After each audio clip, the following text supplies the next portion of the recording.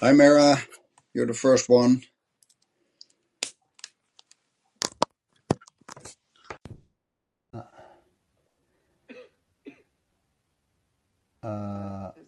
Invite to speak. Yeah, you're still. You have to mute yourself on Zoom, otherwise I'm gonna hear you twice. I'm here. You have to unmute yourself. Hello, I'm here now. There I'm we here. are. And hi Lizzie, hi Evelyn, hi Willie. See if anybody else might join.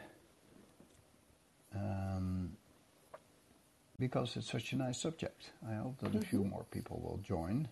But I announced it yesterday, so I'm not sure if that really works. I did put it on Twitter, so maybe those that are listening can send a retweet or something. And if not, we're just going to start with our small group that we have right now. Well, let's give it maybe 30 more seconds. Okay.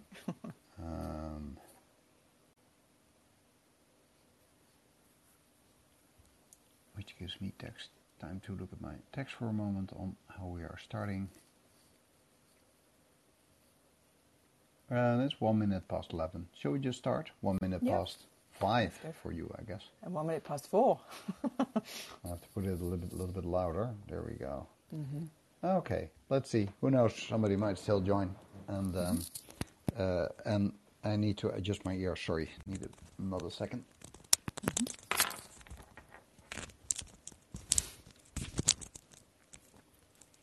Okay, all set.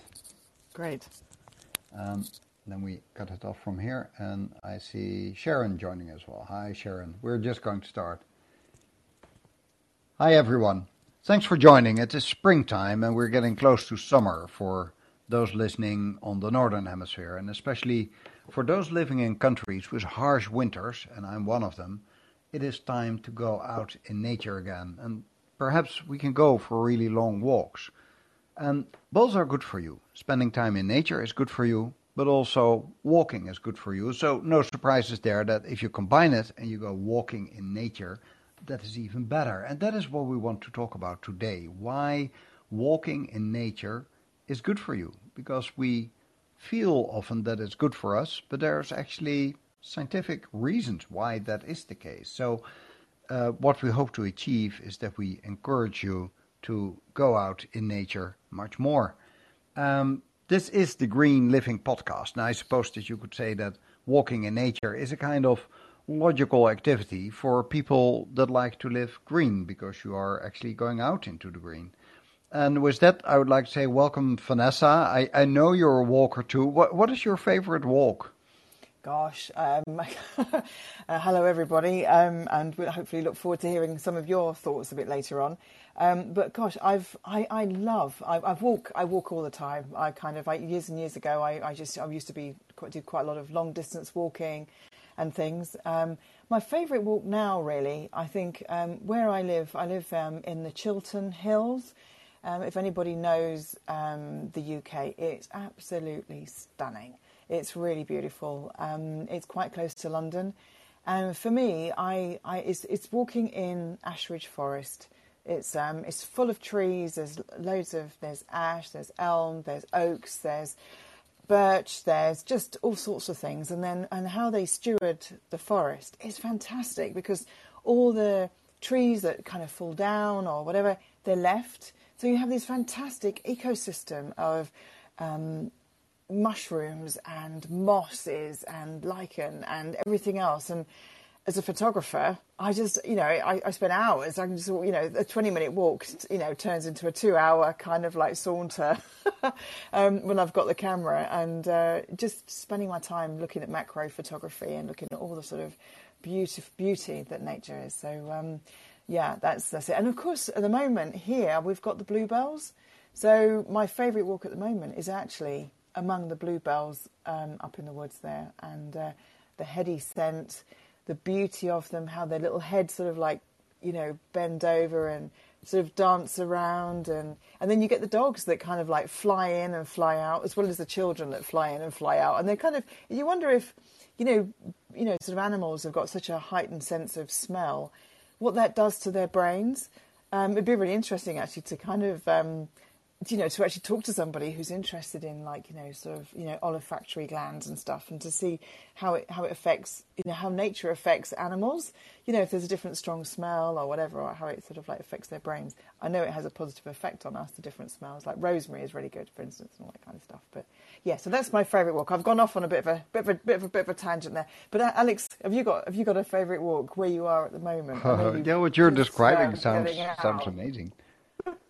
Yeah, and it's well for me if I don't talk about, let's say, long walks, but just for where I like to walk. I think my favorite place in the world is the island that I often write about in the Netherlands, where I normally spend time in the summer, and I hope to spend at least some of my time in the summer on that island as well, where my house is really close to nature. It's just like a 5 minute walk, and from then on, I can just walk for hours and hours in the dunes where we have wild ponies. They're like semi-feral. There's like once a year there's a doctor coming to check them, but for the rest they live completely in the wild. And there's like these Scottish Highlander cows that are walking around there. They look like bison or something. And there's all kinds of other wildlife, and also much smaller, like frogs and butterflies and whatever. And you have completely different landscapes. You have like the old inland dunes.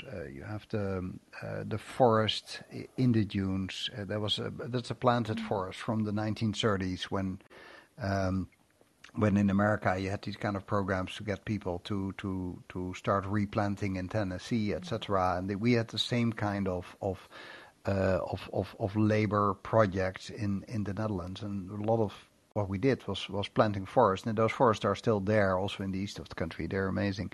And then there's the beaches nearby. I love to go to the beaches. So it's no coincidence. I just looked for decades in my life for the best place to live, and I decided that this is the village where I want to live, and there I bought a very small house to live there.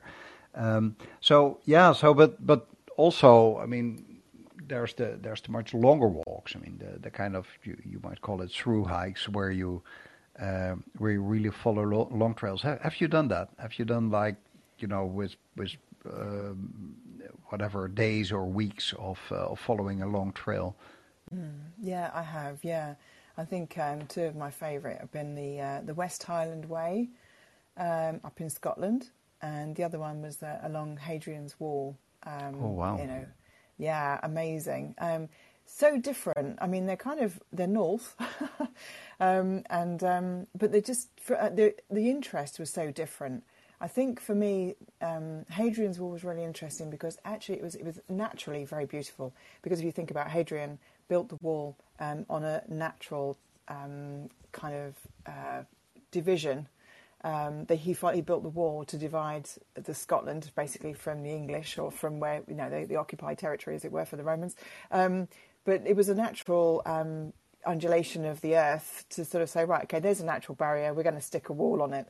And really that's kind of what they did. And so you can imagine as you're walking across it, you've got fantastic views. It's hard going because you're going up and down hills and stuff, but I think, as some of the listeners might know, I was a lecturer to start off with, so I've got a PhD in ancient Greek. But I lectured in Latin and Greek and was interested in ancient civilization.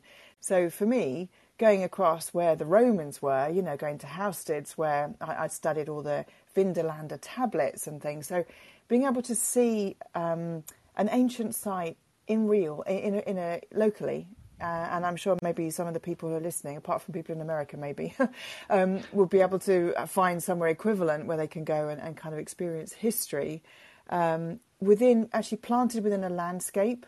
So you also imagine, obviously this is about green living and about bringing nature into our spaces. For me, that was kind of also an eye-opener because they would have been on the frontier. They would have seen, it's cold up there. When it's cold, it's bitterly cold.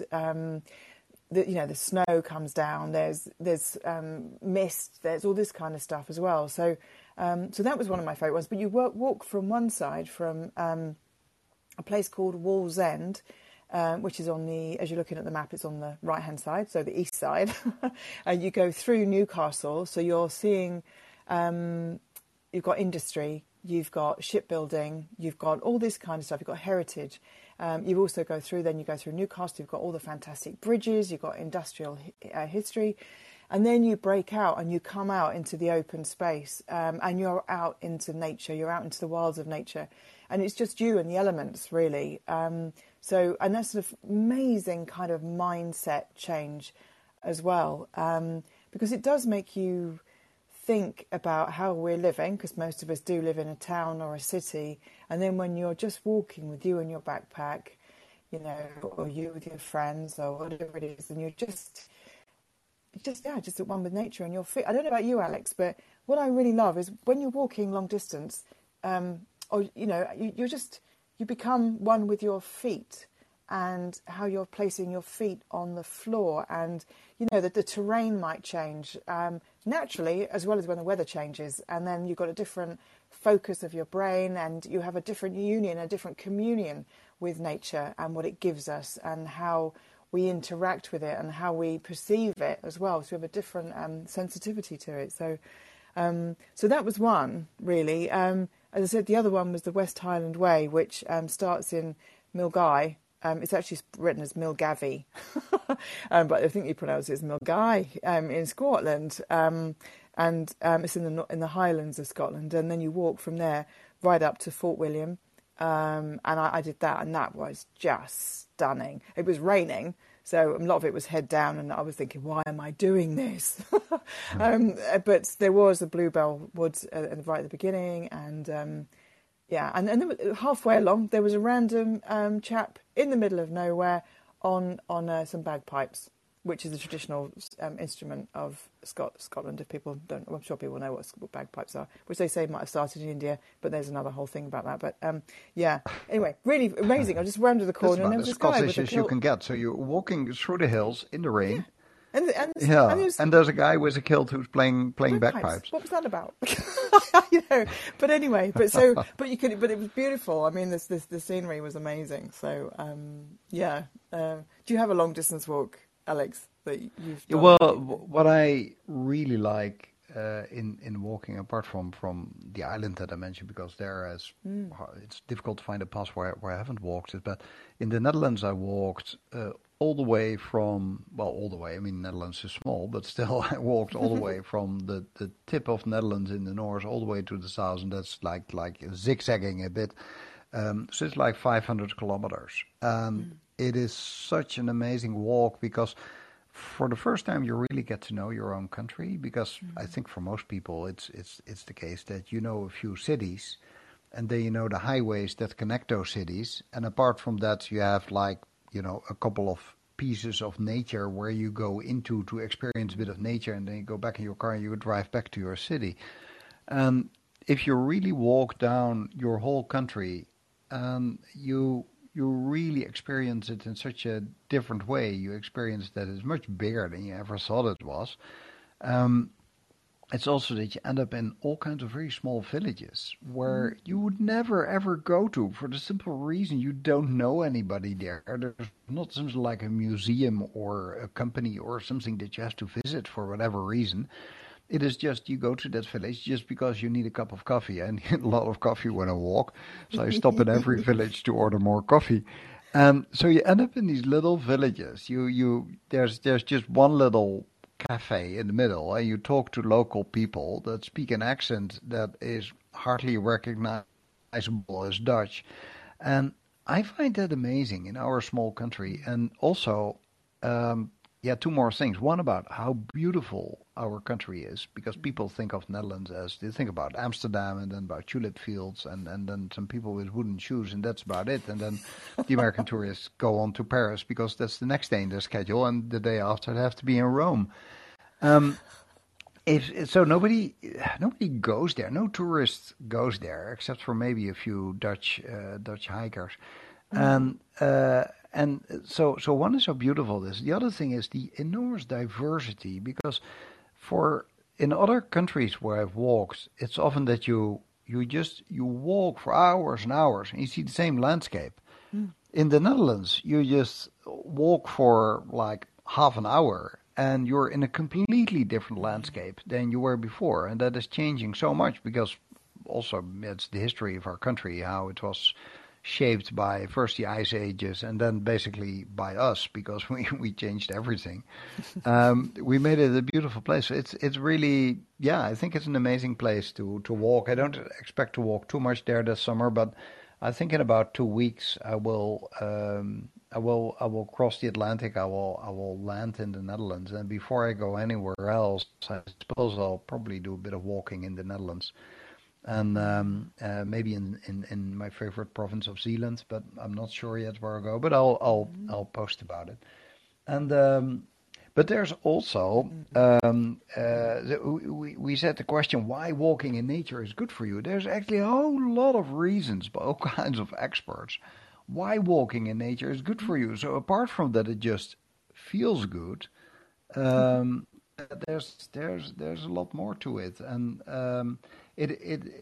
researchers have shown that there's a very strong correlation that they can just measure between spending time in nature and positive moods, and it gives all kinds of chemicals in your brain, and they've measured them and described what kind of chemicals these are. But these are like chemicals that reduce stress and they boost your mood and well-being. And I have quite a few friends that have had a burnout. And with all of them, I was surprised because they were such stable, hardworking, highly motivated, extremely funny and nice friends of mine that I thought were the most stable people you could think of, and they are. But they did get their burnout, and each and every one of them was advised by their doctor to go walking in nature as soon as they were up to it. The first thing they said was just go out and walk in nature. So it really does something for you. And all of them came out perhaps even stronger than they were before because they are now more aware of where the limits are of how much you can handle. And one of them is actually, two of them are actually doctors, like GPs, general practitioners, and both of them are highly motivated, very funny guys, and both of them had seen dozens and dozens of patients in their lives with exactly the same symptoms that they were developing, but they didn't recognize it at themselves because they didn't consider themselves potentially being a patient as well. But all of them, so they are sent into nature, and that is part of the treatment of helping somebody when you have a burnout. Yeah, it's true, actually. They're doing a thing called nature prescription or nature prescribing here. They've started doing it. So, as you say, where doctors are saying, well, if you've got stress, then you need to, go outside and sort of give you a certain thing. Some sort of nature workers or nature healers, if you want, or counsellors as well, have actually teamed up and are on certain registers because they do healing activities in nature. So they'll take people outside and then sort of walk them around. They even take them out with horses and things as well. So there's all different things that are going on at the moment because they've recognised that fact that that it's really good for your mind. It's just funny actually. You sort of say, I mean, nature is so good. Yesterday, everything was going wrong. I had like one of those days where things broke. And I was stressed and the computer didn't work. I'd done a shoot in the afternoon and the thing wouldn't connect to the machine, and I was like, everything was driving me nuts. And I did my space clearing, I tidied things up, I was getting a bit OCD with everything, and I just stood outside. It was raining. I put my flip-flops on. And I just grounded myself under the trees. I've got cherry trees out here. And then we went for a walk around the corner. It was just like, let's just go for a walk and chill and feel the air and everything else. And you know what? I came back and it was like the ions in the earth had kind of filtered out like a tea bag or like a tea strainer. And all the rubbish was like just filtered through this tea strainer. And I came back a new person. So I was like, I was all right after that. But yeah, sorry, I've gone off on another tangent. But but nature prescribing is a Yeah. Well, it really good proves that it thing. works. Yeah. Yeah, It must have been something in the air. I recognized the day that you described. So yeah, maybe more yeah, people had that. And and it's also said to be good for your immune system. yeah, So if you regularly walk in nature, people that do that have, and that's also proven by scientists, that they have a lower risk of developing all kinds of illnesses, and including type 2 diabetes and asthma and heart disease and even some forms of cancers. I mean, of all the reasons why you should spend more time outside and walk into nature, I mean, this is a whole list of reasons why you should. And the scientists don't know exactly how this works, why spending in nature is so good for you, for your both your physical health and also your mental well-being.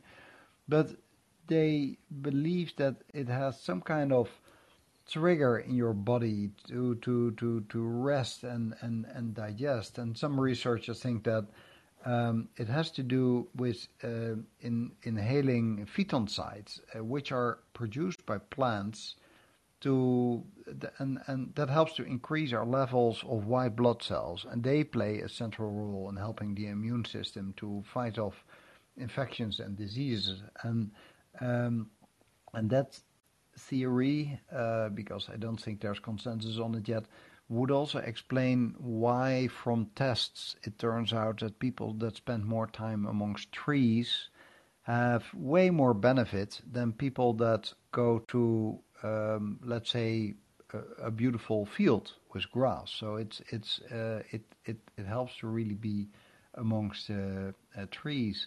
And then there's of course breathing of fresh air, which also plays a role in making white blood cells. And it's if you briskly walk, you don't have to run, but just do serious walking. You're going to breathe better, and spending time in nature. And as you already described when you were walking, did you actually pay attention to how you walk, which you normally don't do? Let's say when you go shopping in the supermarket, I don't pay attention to how I walk, I only pay attention that I don't bump into somebody. But when you're out in nature, you think about how you walk, and also if you walk with walking sticks, you're really thinking about how do I basically walk now like a kind of animal with 4 feet instead of 2 feet. So how do you make use of that? And you listen better to your body. You listen to your feet, because as soon as you start, forming a blister or something, you have to be aware of it as soon as possible, because then you can still avoid it. So it's you train yourself to much better listen to your body. So yeah, there's a lot of a lot of health benefits here. yeah. It's true. And you say about that, I think it's also a walking meditation. That's also a thing. We always talk about, we all read in the press about how meditation is good for us and how we should slow down, how we should think and how we should ruminate on things. And actually, when we take a walk in nature, it allows our brain to do that, allows our brain to just not focus on anything other than the trees and where we're putting our feet. There's a bit of like peril as well, which is also good for our brains. We know that through biophilic design. I was banging on about that as well. But we need a little bit of that in our lives too, and a bit of prospect and refuge and awe as well is one of those things that kind of inspires us to for our brains to unwind and to expand and to just relax really. So that's really, really good. And the air quality you mentioned, of course, there's the stuff that comes off the plants that's giving off oxygen, they're absorbing the carbon dioxide. It's really good. It cleanses the air and it reduces the VOCs and all this sort of stuff. But also we know that in the earth itself, the soil, the actual soil, that gives off a goodness as well, which is great for our lungs and for cleansing us too. So for so many reasons, and it's the smell of it, and I think that's one of the things as well. I mean, you mentioned the sort of the breathing in fresh air and that, and it's just wonderful. So you do breathe deeper, and if I mean, I'd pick listeners as well. I mean, just think back when you were at last in the forest, and the smell. It's the smell. It's so unique of the crushed leaves. You know, depending what time of year it is. If it's in the winter, you get that sort of wet, musty sort of smell. You might smell the mushrooms a little bit if there's any trail of that left. And then in the spring, you get the early tree flowers. The blossom starts coming on. Even the smell of the sun as it's heating up not the smell of the sun, but of the leaves as they start heating, and the smell of the bark as well, and the earth starts heating up. For me, I can almost feel like the earth is alive. It's almost like the earth. It's like I'm walking actually on a living creature, particularly when the sun shines, because the earth becomes like elephant skin. It's like a skin that we're walking on, and for me, it's just such an honour to be able to, and I do talk about communing, and it is like communing with the heartbeat of Earth, with Gaia. I think, and the more we do it, the more we respect it, and the more we transfer that into our everyday lives to live greener, really. So yeah. I recognize a lot of that, and especially now in springtime. It's just amazing to see certainly here in Ottawa, where you have like half a year of winter, and then nature really has to catch up to quickly. They basically skip springtime and immediately switch to summer. So that you see these trees are doing really an effort to grow as fast as possible, to do everything that the tree needs to do before they start this long hibernation again. And you just see it booming and getting alive. You got this fresh green color now everywhere. And when I'm looking outside now, I just see a completely different landscape than just a month ago when we still had some snow on the ground. Now it's really hot and humid and green, and it's really really beautiful. And we'll do callers in about 10 minutes. So I remember Sajid, and please come in then in about 10 minutes. And so it's also that nature inspires creative thinking, and that is something I recognize so much. I remember that my father used to walk the dog early in the morning, and he was a complete workaholic. He was a doctor. He was always in hospital. But early in the morning, he walked the dog. That was on walking a bit in nature. And then he later told me in one of his last years, he said that everything I ever created in my life, and he had done a lot. He'd done all kinds of great initiatives. And he said all the inspiration I always got in those first 20 minutes in the morning when I was walking with the dog. And that is something that I really recognize. When I take a few days of hiking, a lot of the things that I have set up, especially in let's say the past 6 years, when I'm constantly trying to renew things and be creative and try out new things, and I know that sometimes they often fail actually, and sometimes something works. But all of these ideas I develop while walking, while being out in nature, and so it's also, now that I said I'm going to walk a lot this summer, which is basically to compensate for laying half a year on the couch and being in horribly bad shape, and not having been in a gym for 2 years. So I just need to do something to challenge myself. But it's also, get me out of this office, get me away from the screen, and just be out there and look around me and just enjoy the landscape and the enormous space that you have around you when I'm outside. So and even short walks, just park your car a bit further from your home and walk 10 minutes to your car. That is already so much better than just park the car right in front of your office or right in front of your home. Yeah, absolutely. And it's also good for your bone density. So they say this, you talk about exercising, but it's so good for you to do that. Obviously, it lowers your levels of like bad cholesterol.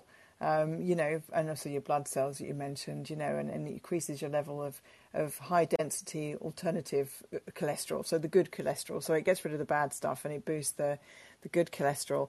And of course, that obviously keeps your blood pressure in check. So there's all these sort of good physical reasons as well for doing it, as well as boosting your immune system.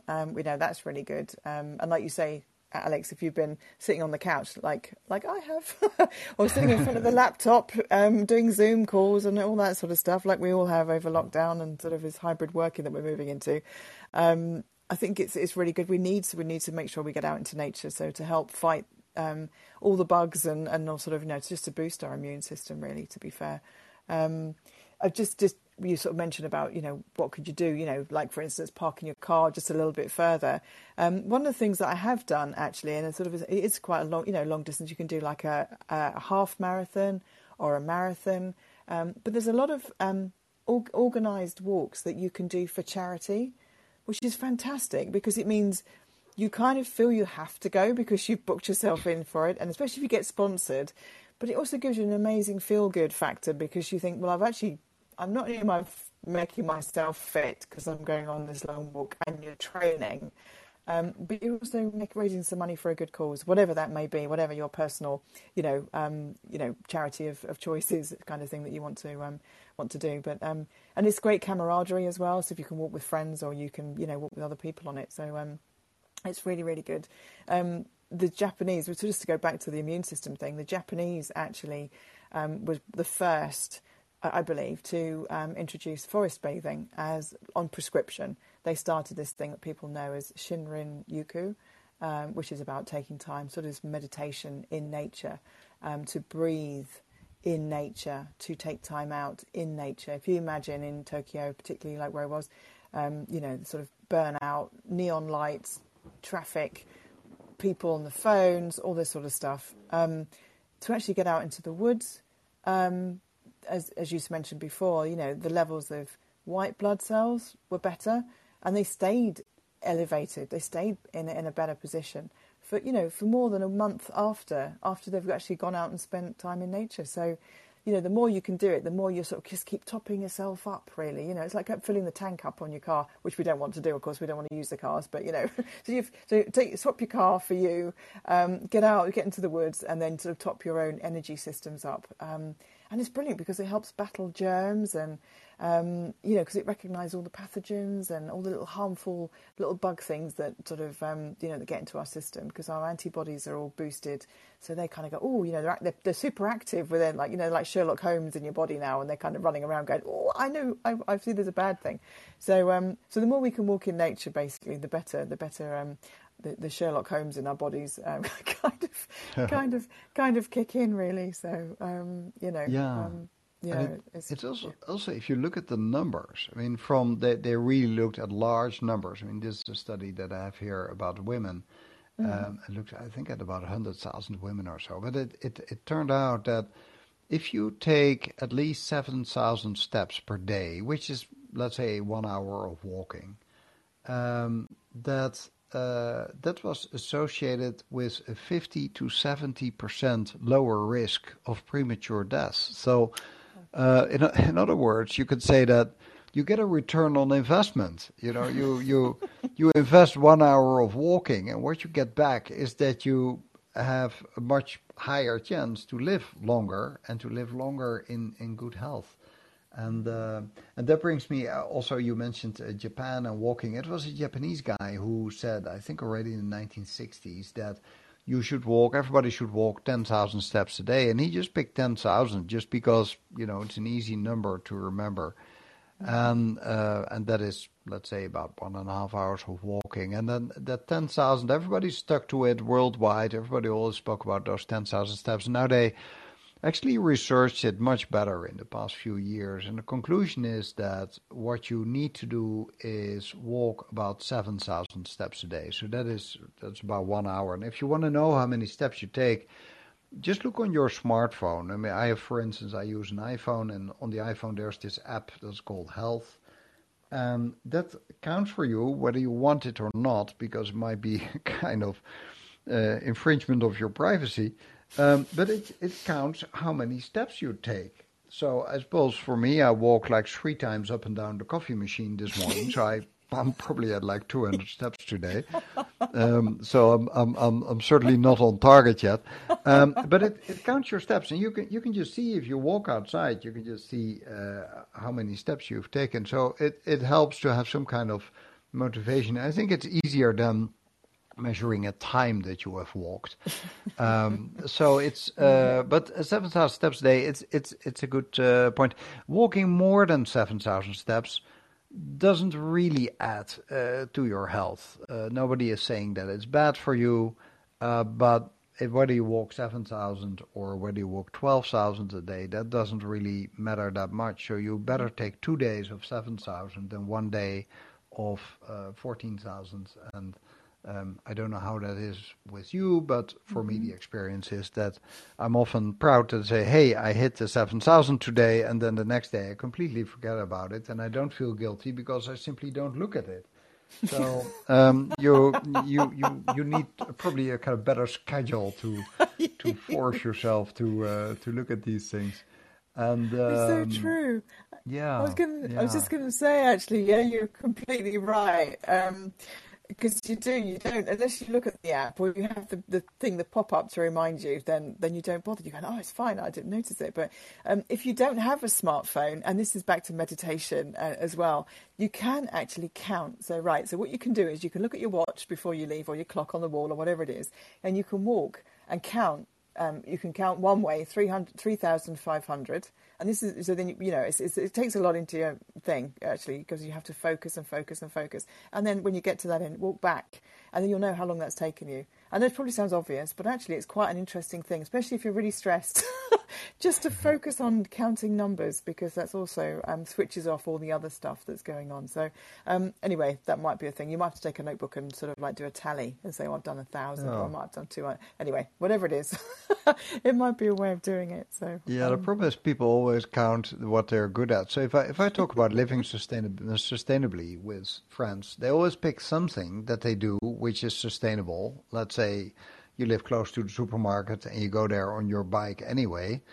And they say, yeah, I always bike to the supermarket, as if that is some kind of commitment, but then they don't mention that they go on holiday to Hawaii by plane or something.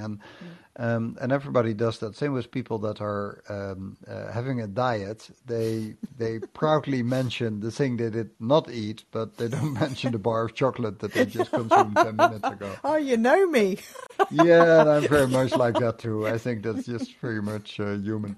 I'm looking at the clock. We normally talk for about a half an hour, then we open it. I saw that Sajid had a question, and thank you very much for joining, Sajid. It's always nice to see new faces here. So if you're still out there, please join in. And I see there's also some people writing. Let me quickly look there. I see all kinds of things are happening in the chat. Yes, natural light is better for the eyes, apparently. Oh, on Louisa, on that remark, if you walk outside a lot, your eyes are getting better. And it's also shown that children that grow up and spend more time outside playing, that they generally have better eyes than kids that are playing all their computer games inside. It's not a huge surprise. You would expect it, but it's clearly the case. What you also see is that through hikers that are doing, let's say, the Appalachian Trail or the Pacific Crest Trail or something like that, that while they are walking, if they wear glasses, that about halfway they have to go to what is the word in English, optician or something, so a guy that sells you glasses, or a woman, and because they need glasses that are less strong because their eyes have really improved. And walking meditation, of course. A great episode. Thank you, Stefan. And please join us. We have about 4 episodes a week, but the one on green living is only one a week, so every Monday. So please keep joining us often. And Evelyn is biking to. It's bike to work month, which is nice that they do that in the month of May and not in January. And I can totally ride my bike from my bedroom to my study, which is wonderful. And as I've said earlier in this podcast and in other places, that literally all my life, every job that I have done in the Netherlands, and every school that I went to, any university I went to, but also every job I ever did in the Netherlands, I went to work on my bike. And I've lived in many different cities. I've worked in different places. I've lived in different houses. But I always went to work by bike. I mean, except when it's like raining cats and dogs, and then you take a tram or a bus or something. But let's say in 95 or 98% of cases, you just get on your bike, and not like you see in many countries that people then put on all kinds of colorful lycra and then they put their suit in their backpack. The way Dutch people do it, you just sit straight on your bicycle, you nicely look around, you chat with your colleagues that you meet along the way, and you're just wearing your suit and your tie in the days that people were still wearing suits and ties, which is pre-pandemic, I know. But yeah, so that is a healthy thing. I see Evelyn. Hi, Evelyn.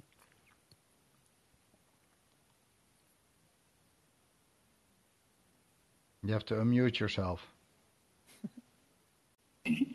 Yeah, I know. It's just I have to give permission that it can use I don't know. I need to work on the settings. Can you hear me okay? I have difficulty hearing you. Okay, Yeah, let's see. out, Is that Evelyn. better? No! So, I heard the no, but there it stops. Hang on, is that better? Otherwise, maybe type it in the chat, then we can still Okay. see it. Thanks for joining, but this is not working. And yeah, so but we'll soon see something pop up in the chat. But yeah, so that is. I mean, that brings me to another point. I believe that the way governments and municipalities, how they design their country, how they design their cities, how they combine the functions of a city of working, recreation, living, education, etc. If you cluster that in a creative way, like in a way where Europe is so much better than North America, you encourage people to walk. If when I've lived a lot in The Hague. I had a car, but the car was to get out of town. But inside the town, there's just nothing. I do my groceries on a bicycle. I go to work on my bicycle. I walk to a lot of things that are nearby. If I go to a cafe or a restaurant or anything, I walk it.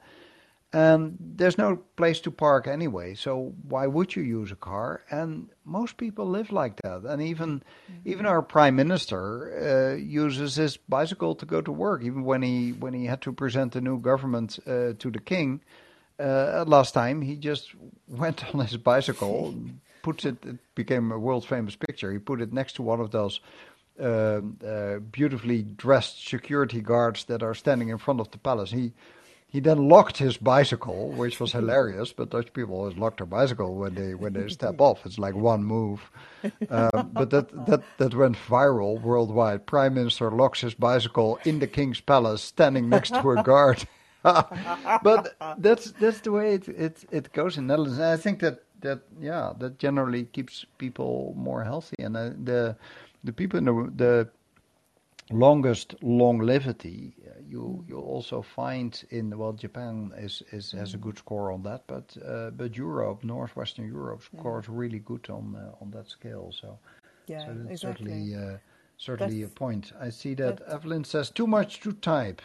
She will try again on another phone. Okay, but if it's too long to type, don't make the comment much longer than needed. So yeah, and back to you, Nes. Yeah, well, I was just going to say about cities. I mean, we've spoken before. We actually launched out this Green Living thing about talking about biophilic cities. So people who are listening don't know about biophilia. I suggest you go look it up. Biophilic design is the new thing. But biophilic cities are one of the key design movements, if you want, to bringing wildlife and wildlife corridors and green spaces and parks into cities. Just like what you're saying, Alex, being able to use your bicycle to go here and there and everywhere, to create safe walkways for us to walk in, places which have got interest as well, sort of tree-lined things. So we're not talking about just putting a walkway down the side of a freeway, so you've got like all the pollution, and you're going to like die because you've got so many rubbish things going into your lungs, but actually creating safe environments, safe havens, which are healthy. Yeah. Which also sound good. We mentioned before about the sounds of nature when you're walking in the forest or in nature. Even in a city, we spoke before about robins and sparrows, and and sometimes you can, when the traffic stops, you might hear like a red kite or a bird of prey, cawing above your head, and it's a magical thing, isn't it? Or if you're walking home late at night or later at night, and you get the owls, the barn owls coming, or here you get the bats going. When I first moved here, I was like, oh, the birds are out late tonight. And I was like, oh my word, it's a bat. And I never really sat still long enough to kind of witness it. But obviously now I've got my ears, and well, not my ears, but my eyes tuned. Obviously, I've not got bat ears, although maybe I have. Readers, listeners, you don't know. I might have bat ears. I can check that on my Zoom screen. Yeah, well, my ears over it, so you still can't see. That's true. But I think it's yeah. But it's really great to have to bring wildlife corridors into cities, for equity as well, for people who are living in inner cities where they can't get out, or they're just like in a concrete jungle, to have access to nature, and just like what you're saying, Alex, to have access to trees, particularly little parks, little places of greenery which they can go and escape and be calm, because they've also proven that there's less antisocial behaviour when people are surrounded by greenery, because I for whatever reason, we do need to kind of look at those research, but there's loads and loads of research that's been done. You need less medicine, you need less, sort of drugs to kind of lift you and things, because you're receiving nature's boon, and nature's gift of healing, if you want. Nature's drugs. Yeah, nature's drugs. It is. Nature is a drug. It's a fantastic. It's a happy drug. It really is. I love it. Yeah, wow. That's wonderful. I see Evelyn again. Hi, Evelyn. Not a try. Hope it works. Unmute, Evelyn. Yeah. Is that better? Yes. This better. Okay, good. No, it's not that much, but I just didn't feel like typing it. It's what you said about the bluebells. At the very beginning, I loved your pictures. I think you posted them on Instagram, Vanessa. Yeah, that's right. Those are really lovely. And then something on like creativity and stuff. I bring a little notepad with me whenever I walk, and I stop very frequently just to write stuff down that I don't want to forget. Yeah. And I don't do that on my phone, because then I get all sorts of distracted. So I don't do that. But yeah, and I have like that notebook or notepad full of ideas that I want to follow up on. And on the bike to work, that was a joke. I mean, it doesn't specify how long your bike ride has to be. So I asked if I could just ride it from my bedroom to my study, which is like, I don't know, 25, 30 meters. But anyway, so it's allowed, and that goes well with what you said, it's all a matter of distance, but actually biking to work would be 85 kilometers, which is kind of far. I could probably do halfway quite easily, and the rest on a train. And then just something quickly on villages that I'd never been to. I'm walking along the Rhine, right? And there's villages that are literally just across those hills behind the house here that I've never been to. I didn't even know they existed, because there's hills, so I don't go that way. I go up and down the valley here, but not across the hills, right? Oh, faint heart. Exactly. So we're back into that, what did you call it? I think it was in Thursday's episode, but we're just very regional here. It's like this is like my area, so I stay here. But anyway, so there's lovely villages, and I put two things in the chat room, Roman theaters and just ruins, remains, stuff that you can look at here. And there's a lot of that along that route that I walked. And there's actually something like the wall of some house that's right across the street here from. I'll go out and take a picture when we're done here. From like the 1st century, I can't remember, but there's a plaque. So I'll take a picture of that. So thanks, Evelyn. We'll look forward to seeing that. I was just going to say thanks for your comment, Evelyn. I appreciate that. About notebooks, I always take a notebook with me, even when I'm traveling abroad or wherever I am. I have a little Moleskine journal. Oh yeah. Yeah, and I have the one without lines in, so I draw and I sketch and I write ideas down and things. So I think it's a brilliant idea. I also write poetry, quite bad poetry, but it's fun to make, kind of just to express how I see and what I feel. And that's also really good to help our minds focus on elements of nature when we're out walking.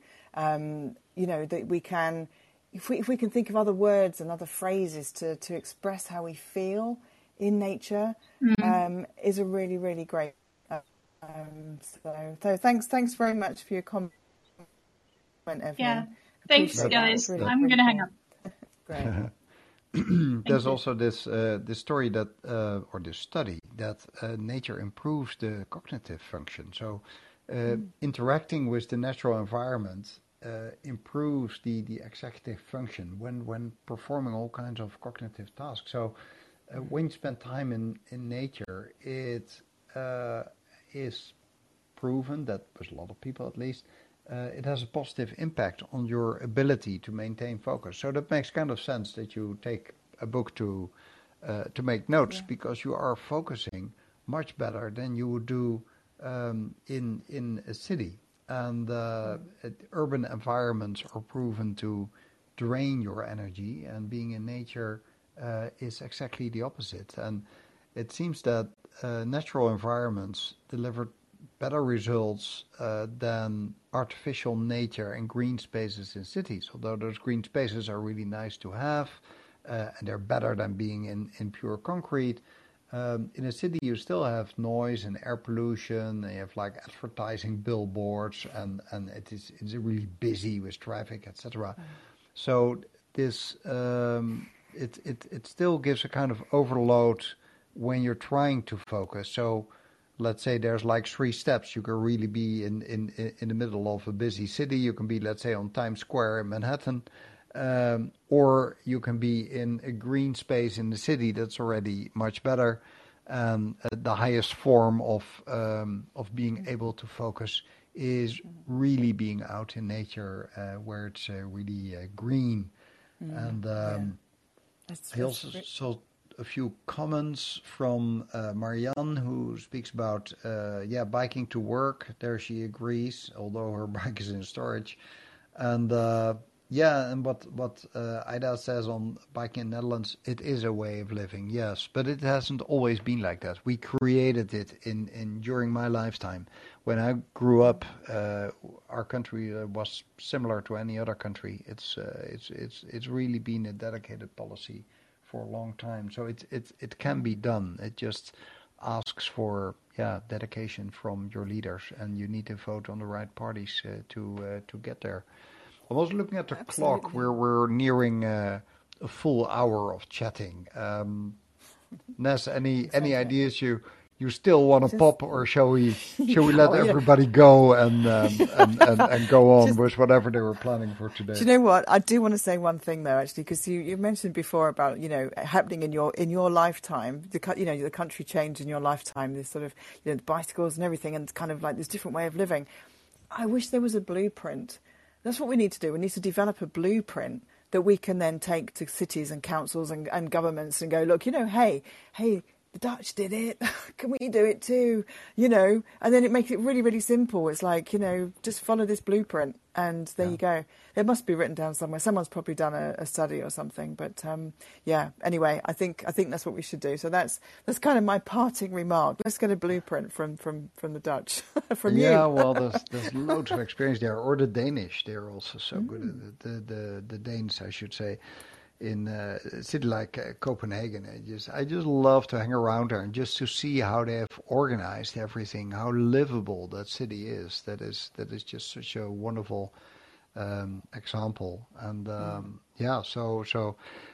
I just wish that I could take some mayors of big cities in America and put them on a plane and bring them to Europe and show them how much nicer you can make a city and how much people will be healthier and happier, and it's there's just so much that can be done, and that's not for outrageous cost. It just asks for better planning. It has been done before, and it actually improves the quality in your city in such a way that it also has an economic benefit, because the best people want to move to your city because they want to have their kids also, growing up in more green spaces, etc. They like to live there themselves. So it's a win-win on all sides. So yeah, I think with that we are, as I said, getting close to the hour, which is our real maximum that we're trying to have. I'm happy to see that we had so many listeners. I'm happy to see that we had new listeners today. You're most welcome, especially for the more new. Oh, I see a comment from Marianne that is interesting. She says that this call-in session is from her laptop, where she has more features to use. But the interesting thing is that until now, if somebody was on a laptop, I believe that you never saw an avatar. And we do see that now. So there's probably a new version of call-in that has been installed again. Charlie is listening. He's the expert. He knows all these things much better than I do. I'll check on that later. For those that are new in this podcast, there's always 3 regular podcasts, one on Monday at 11 o'clock Eastern Time. That is this one on Green Living. There's also every Thursday the one with Alistair Doyle, where we focus more on environment, stuff like climate change and biodiversity loss and the oceans and ice shelves calving off and all the kind of, let's say, the bigger problems on this planet, including their solutions, whereas Green Living on the Monday is more on the individual.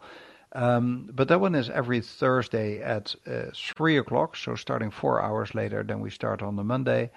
And every Sunday I aim for normally at about 5 o'clock on the Sunday. I do a very short podcast, which is just 5 or 10 minutes, just sharing a bit of my own thoughts. And that is different than every other concept because there's no guest. It is short, and it's not like I'm not going into some kind of debate or something. See it more like a kind of short opinion page as you see in the media. So that one is a bit the odd one out. And then there is the people that I have as guests. There might be one tomorrow, but that one is unconfirmed, and it's just 50-50. If that will work. If that is the case, I will inform you via all social media and call-in itself.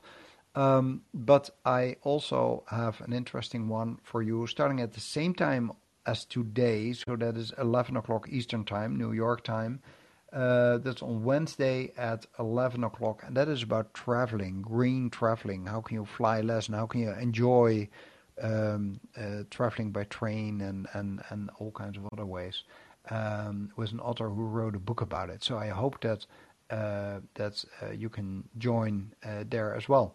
So that's it for now. With that, thank you so much for joining today. Hope to see you again soon. Thank you, Vanessa. Thank you. Thanks, everybody. Okay. Hope to see you all soon again. Thanks for joining. Bye-bye.